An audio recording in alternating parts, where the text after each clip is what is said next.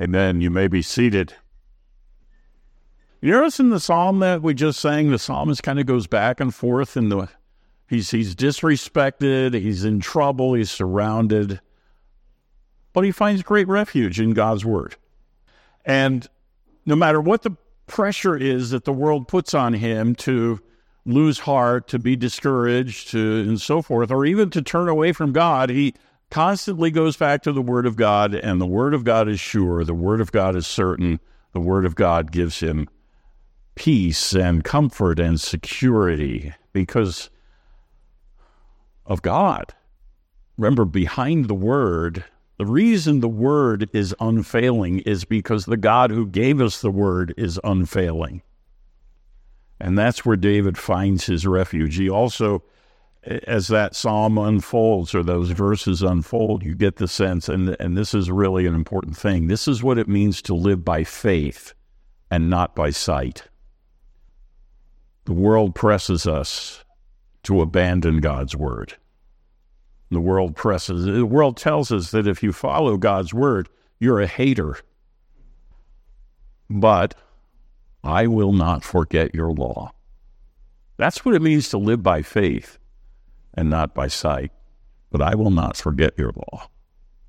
Well, before I get sidetracked into a completely different sermon than what I had planned, let's turn in our Bibles to our passage, which is the final section of 1 Timothy. 1 Timothy 6, 11 through 21. Final instructions to a young minister.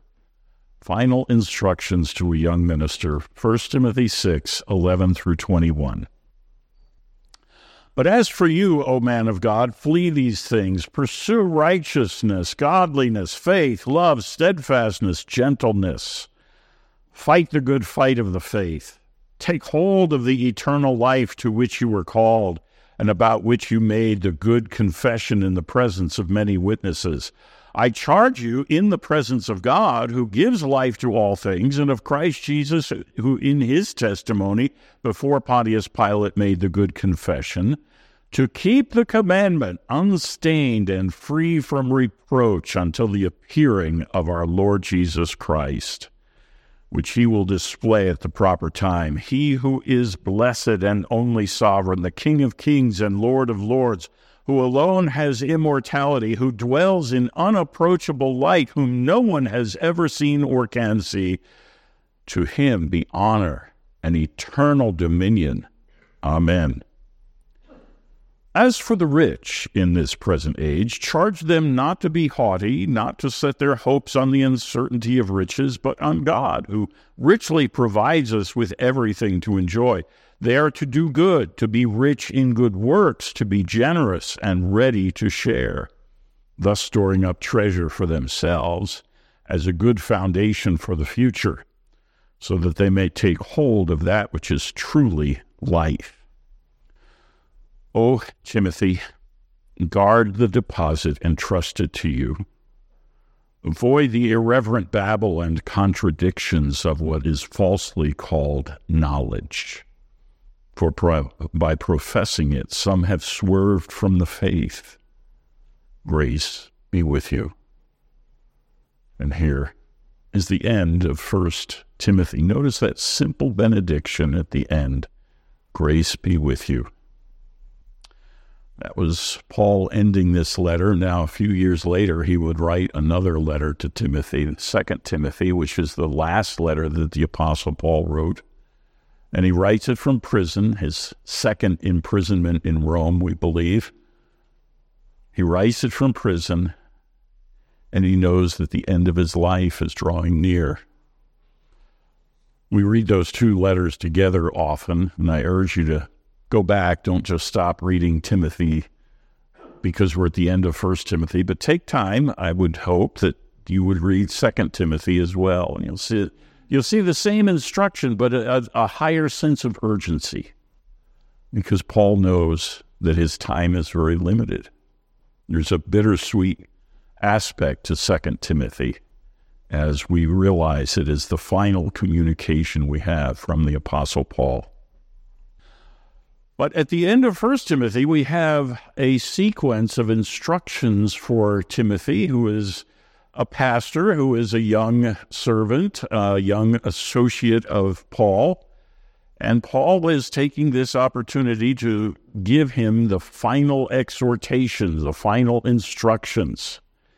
And so we're going to work our way through this passage. It's very considerate of the Apostle Paul to actually let this passage unfold in three distinct sections, which fits our pattern of 3 points in a sermon. I thought that was very thoughtful of him to do that. The first section, verses 11 through 16, persevering in a God-honoring ministry. The second section, verses 17 through 19, an antidote to loving money. Remember what he said previously. The love of money is the root of all evil. Warn those who are rich in this present age. But this is the antidote. This is the opposite of instruction instead of just warning, 17 through 19. And then finally, one final exhortation to be faithful to his calling and faithful to the Word of God, verses 20 and 21. Persevering in a God-honoring ministry. Paul begins this section by saying, "But as for you, O man of God, flee these things." Well, what's he referring to? He's obviously referring to something that he has been written about prior to this. And he's contrasting this. He's warned about people who will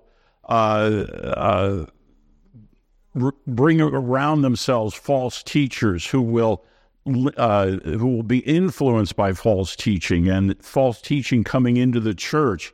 If you go back to the previous section, prior to this, you see Paul's warnings against certain things, particularly toward the end of that previous passage. And he warns against false teachers. He warns against conceit. He warns against pointless, destructive controversies that these teachers, false teachers, bring into the church. And he says that they are doing it as a means of gain. And then he warns also against the love of money. The love of money, which is a form of idolatry, form of self-worship, idolatry. Money itself is simply a means of exchange, but money has significance to us, particularly as our old nature thinks that money is a source of security and wealth is a source of power and influence and comfort, and I can shield myself against all the downturns and all the problems of life if only I have enough money, but I never have enough. So Paul has listed all those things, and he begins this section by telling Timothy, flee from all of that. Run as fast as you can from that way of thinking. Run as fast as you can from the false teachers, the controversies they raise, the destruction that they cause, conceitedness and love of money. You flee from these things, but instead pursue. And you need to catch the contrast here. Flee from that, run away from that, but pursue this. Pursue this. It's not just enough to cleanse your house from the bad stuff of the previous life. You need to fill your house with the good stuff of a new life. What are you pursuing, Timothy? Pursue this. Righteousness. Seek ye first the kingdom of God and what? And his righteousness. That was Jesus instructing his disciples. Don't be like the Gentiles who are running after wealth and running after power and so forth, but seek first the kingdom of God. Don't be worried about what you're going to eat, and don't be worried about what shelter you have or clothing you need. Seek first the kingdom of God and his righteousness. Pursue righteousness. Godliness. Now, these things are not completely different, obviously, but pursue godliness. Your nature, Timothy, and all of us sitting here today, being here today, worshiping God, as you are a Christian, your nature is being changed. You are being changed. Slowly, but surely, you are being recreated in the image of him who made you first. You are being recreated in knowledge, righteousness, and holiness, according to the Apostle Paul. And that is part of the pursuit of godliness. We remember that beautiful passage that all things work together for the good of those who are chosen, the ones who are called according to his purpose. But as you know, and I've said this many times before, in the context, the good that all things are working for, the good is that you are being conformed to the image of Christ. That is godliness. In our character, we begin more and more to look like God, to look like Christ. Not that God has a physical shape or anything like that, but in our character, we become godly. Pursue faith. Well, we just talked about living by faith and not by sight, and I think that's what Paul has in mind here. We pursue the faith, that is the body of doctrine that the Bible teaches us, but we live by faith as well. In spite of all that we see around us that tells us that the world is winning, that Satan is winning, that evil is triumphing, in spite of all the pressure that we experience to conform to this world, we cannot be conformed to this world. We must be transformed by the renewing of your mind, and that means living by faith, pursuing faith. God has made promises. He has established his righteousness in his word. He has made promises in his word. They will not fail. The present age may be dark. It may be filled with persecution. It may be filled with evil. But God's word will not fail. The grass withers, the flower fades, but the word of the Lord endures forever. That is the key verse of living by faith. Pursue love. Love is the fulfillment of God's law. Love is the fulfillment of what we are called for. Love is the sign to the world that we are God's people. They will know that you are my disciples because you love one another. Pursue love. Pursue steadfastness. Don't be shaken.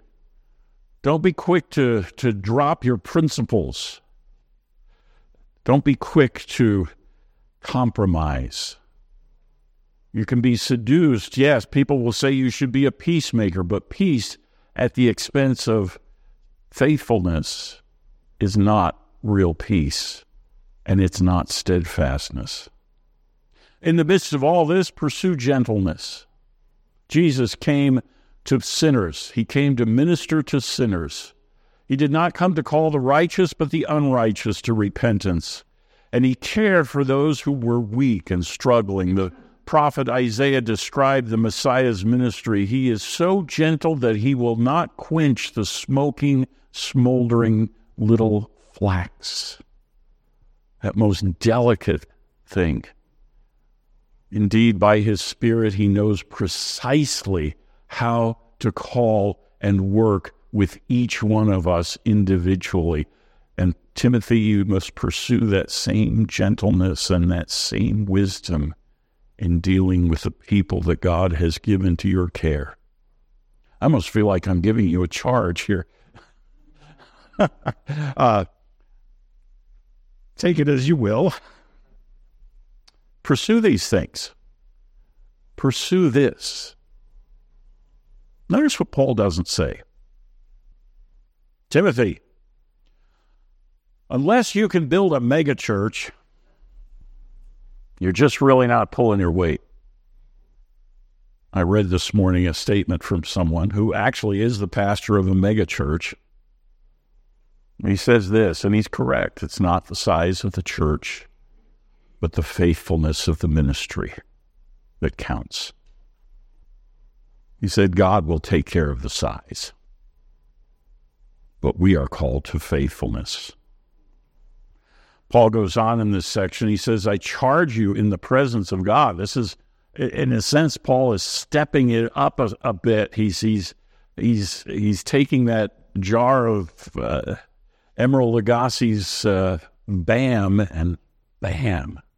We're going to step it up a bit. I charge you in the presence of God. I charge you in the presence of Jesus Christ.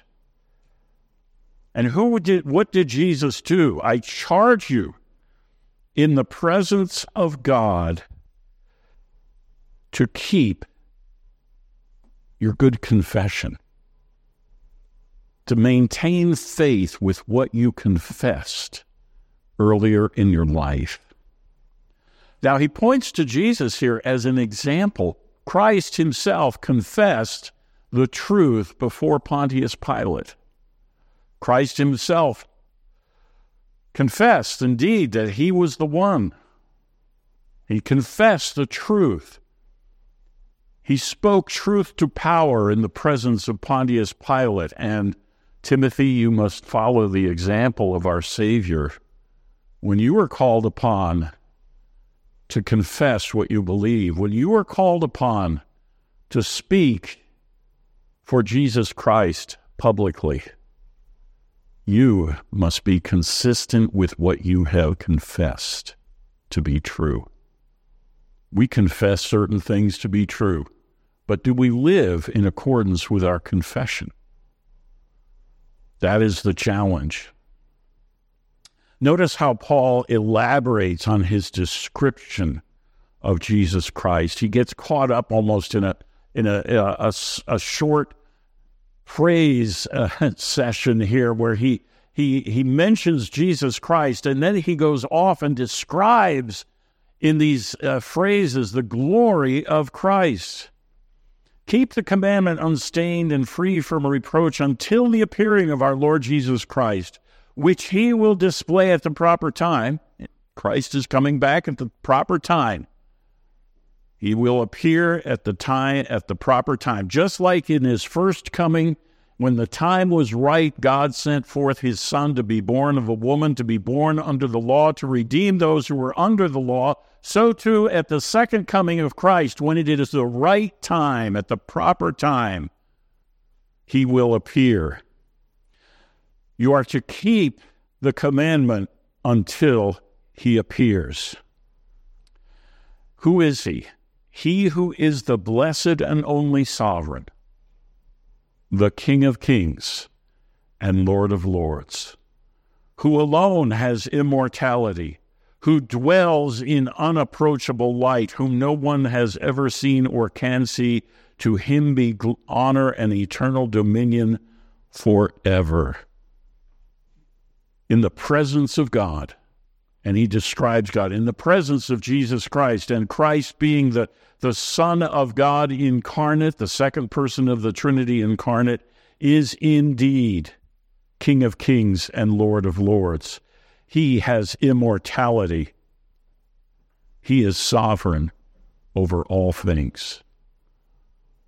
Indeed, remember that Jesus himself proclaimed his sovereignty over all things when he said, I have been given authority over all things in heaven and on earth. Go, therefore, into all the world and preach. Do you understand the sovereignty of God is not a deterrent to missions and evangelism? It is actually the foundation of it.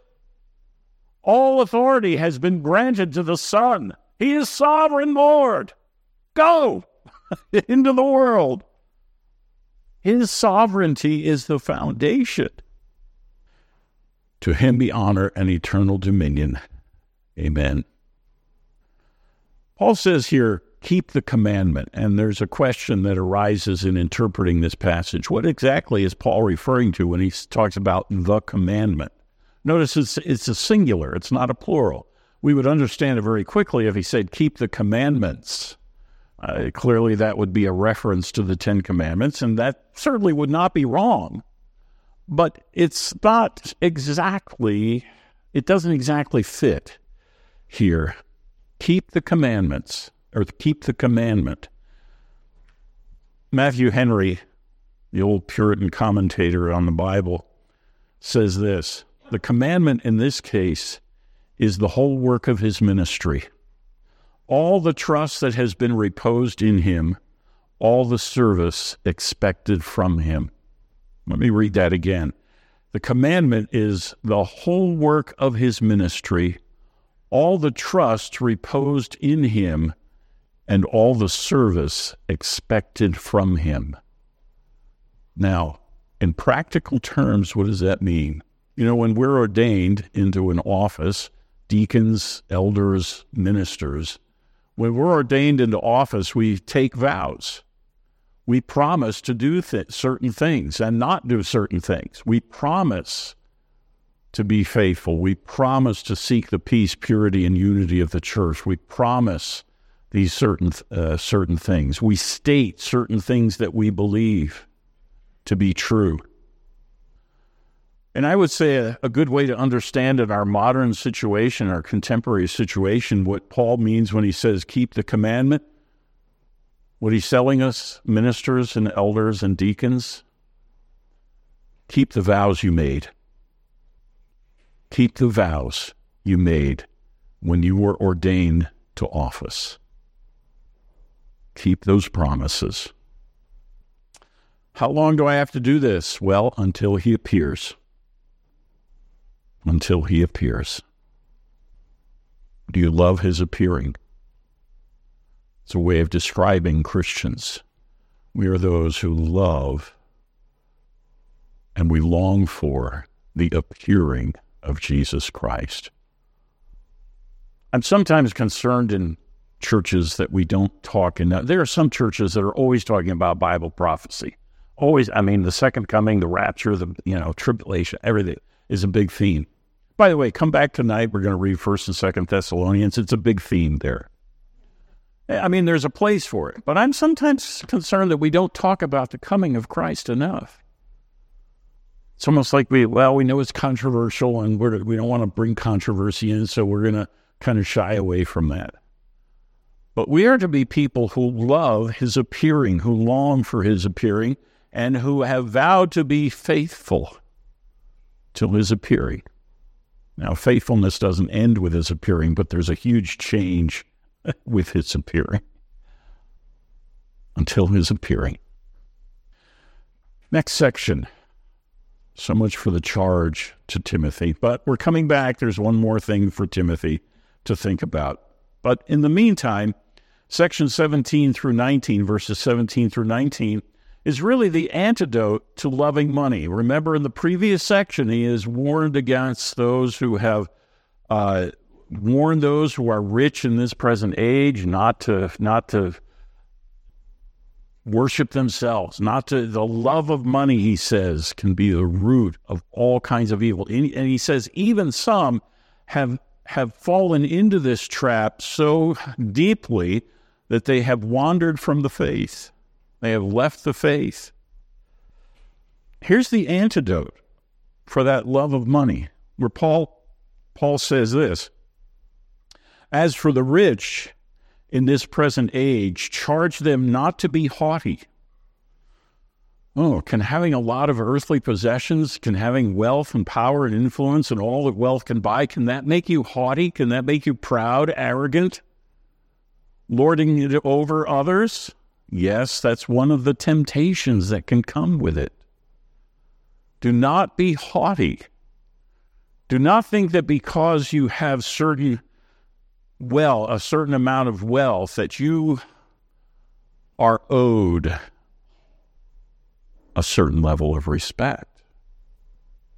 We are not respectable people. Well, you need to understand the context. In the world's sight, we're not.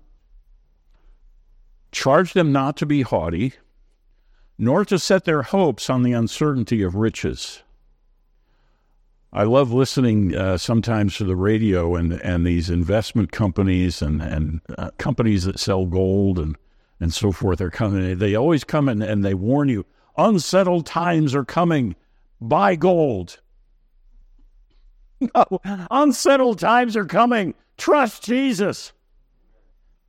Put your faith in God and be good stewards of what he has given to us. Be good stewards of what he has given to us.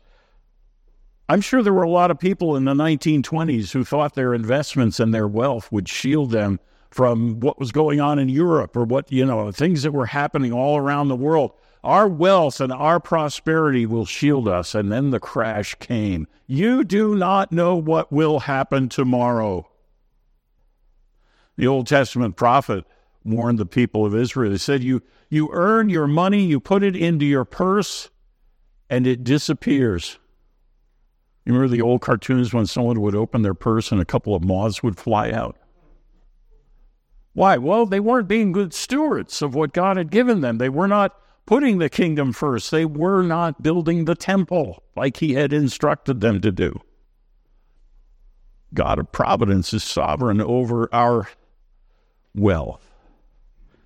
He can bless and he can take away. He blessed Job and he took it away from Job. And Job said, "Blessed be the name of the Lord."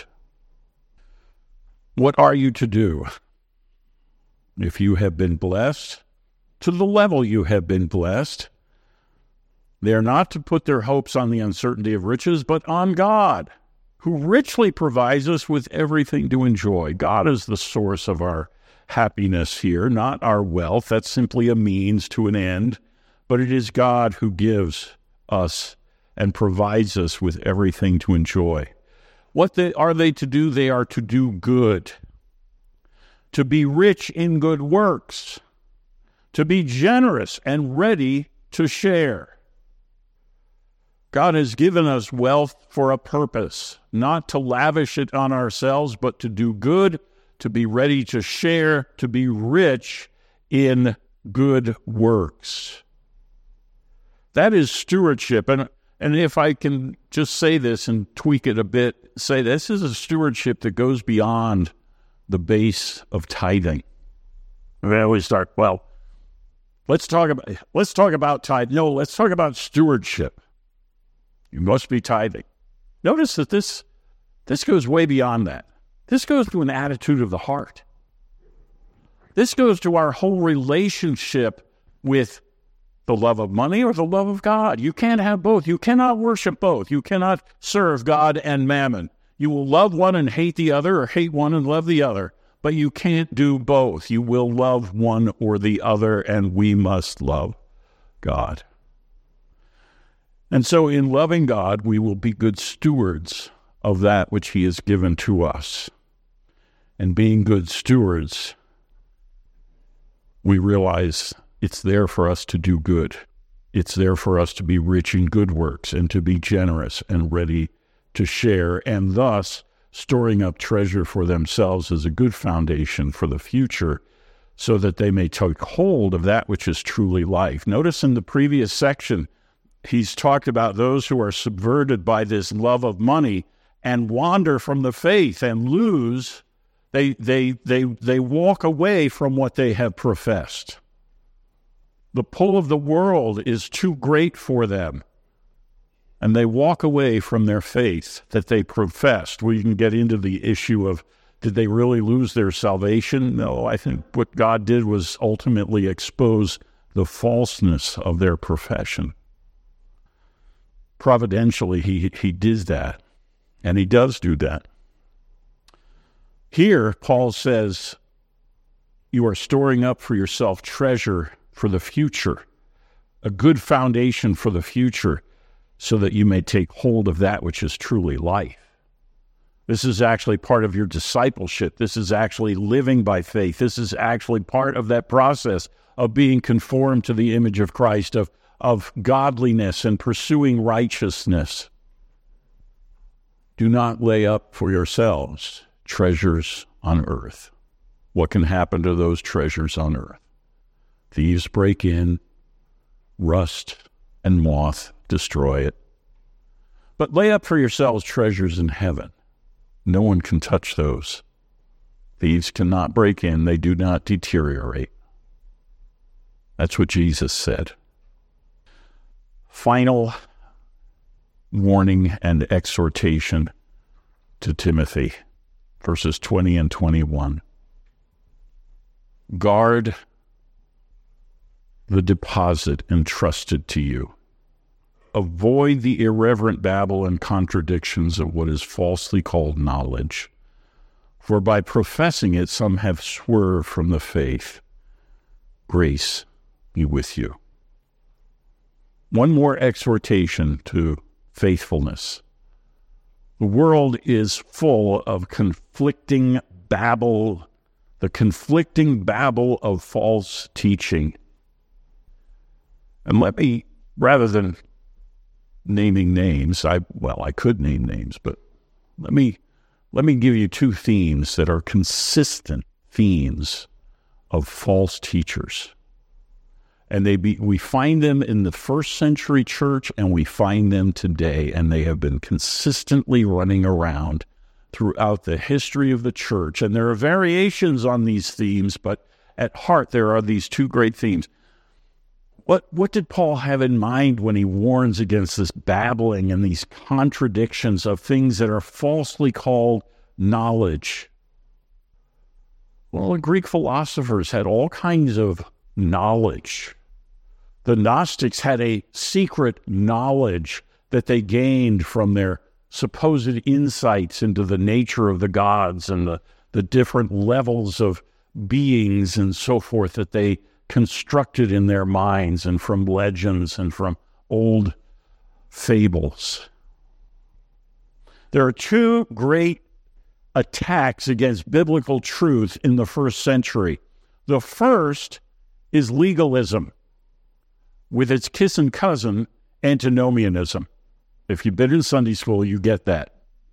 If you haven't been in Sunday school, you need to finish up this book that they're studying in the adult class. Antinomianism and legalism are, what does he call it? Dissimilar twins from the same womb, I think he calls it. But legalism. What is it that legalism does? Legalism in all of its manifestations, and there are many different manifestations, but legalism in all of its manifestations takes my focus off the righteousness of Christ, which is at the heart of the gospel, and tells me to look to myself, my performance, my obedience, my self-righteousness. That's what legalism does, and it comes in a multitude of different ways. Watch out, Timothy. Watch out, Orthodox Presbyterians. Anything that tries to replace Christ and Christ alone as the source of a perfect righteousness and the only righteousness that is acceptable to God is legalism, and it is deadly. And those who embrace it will wander from the faith. The second great error that was creeping into the church in the first century were these Gnostic notions about Jesus Christ, denying that Christ was the Son who came in the flesh. The Apostle John writes about these things in 1 John and 2 John, 3 John. He writes about the antichrists who are coming. And it's very interesting. He talks about antichrists who are already here and the antichrist who is coming.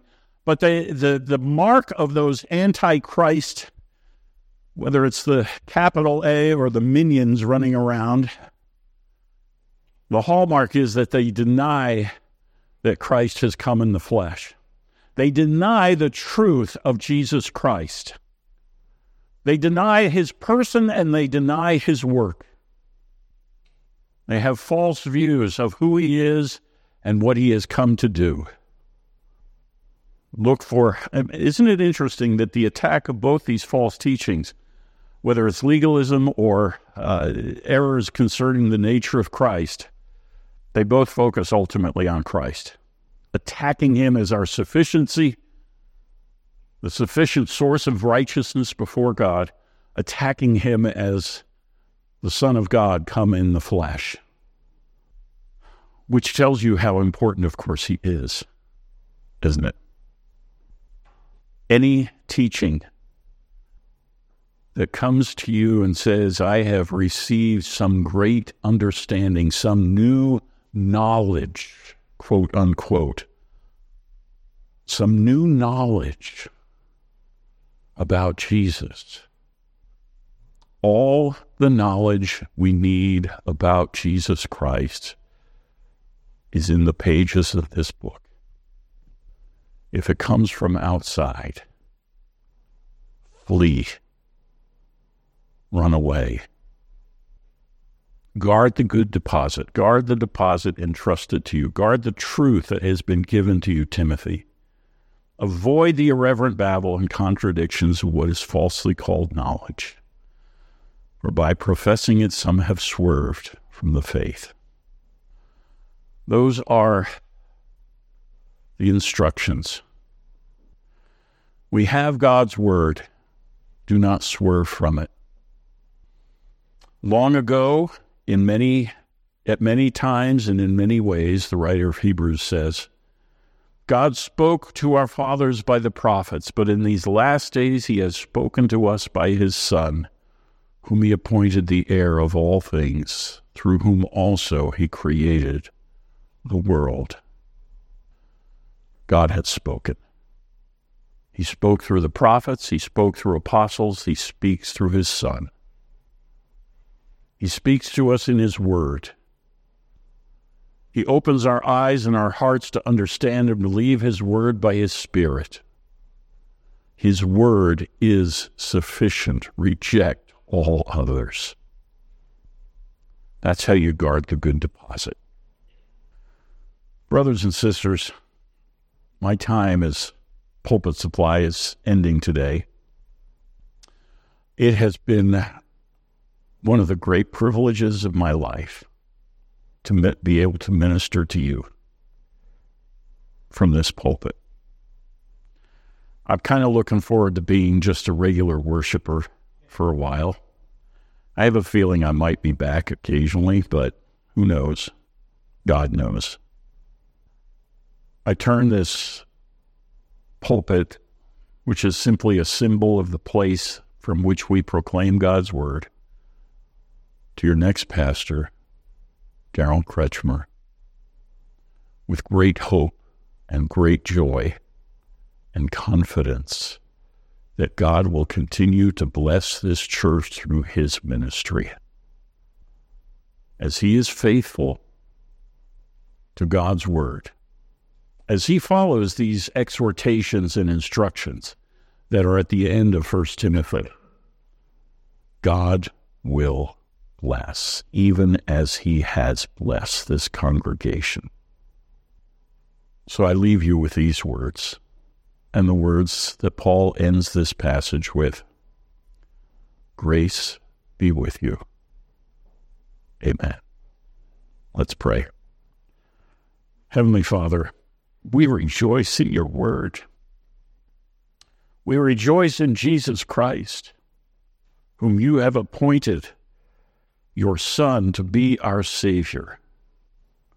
We rejoice in the fellowship of the saints as we gather together for worship and to be together and to strengthen one another and enjoy one another's company as those who have been bought and purchased by the blood of the Lamb, those who are indwelt by the Spirit, those who long for his appearing.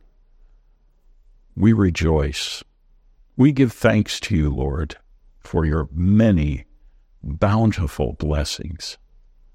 And we pray that you would continue to bless this congregation. Bless each family. Bless each person who is here. Bless us with your presence, Lord. In Jesus' name, amen.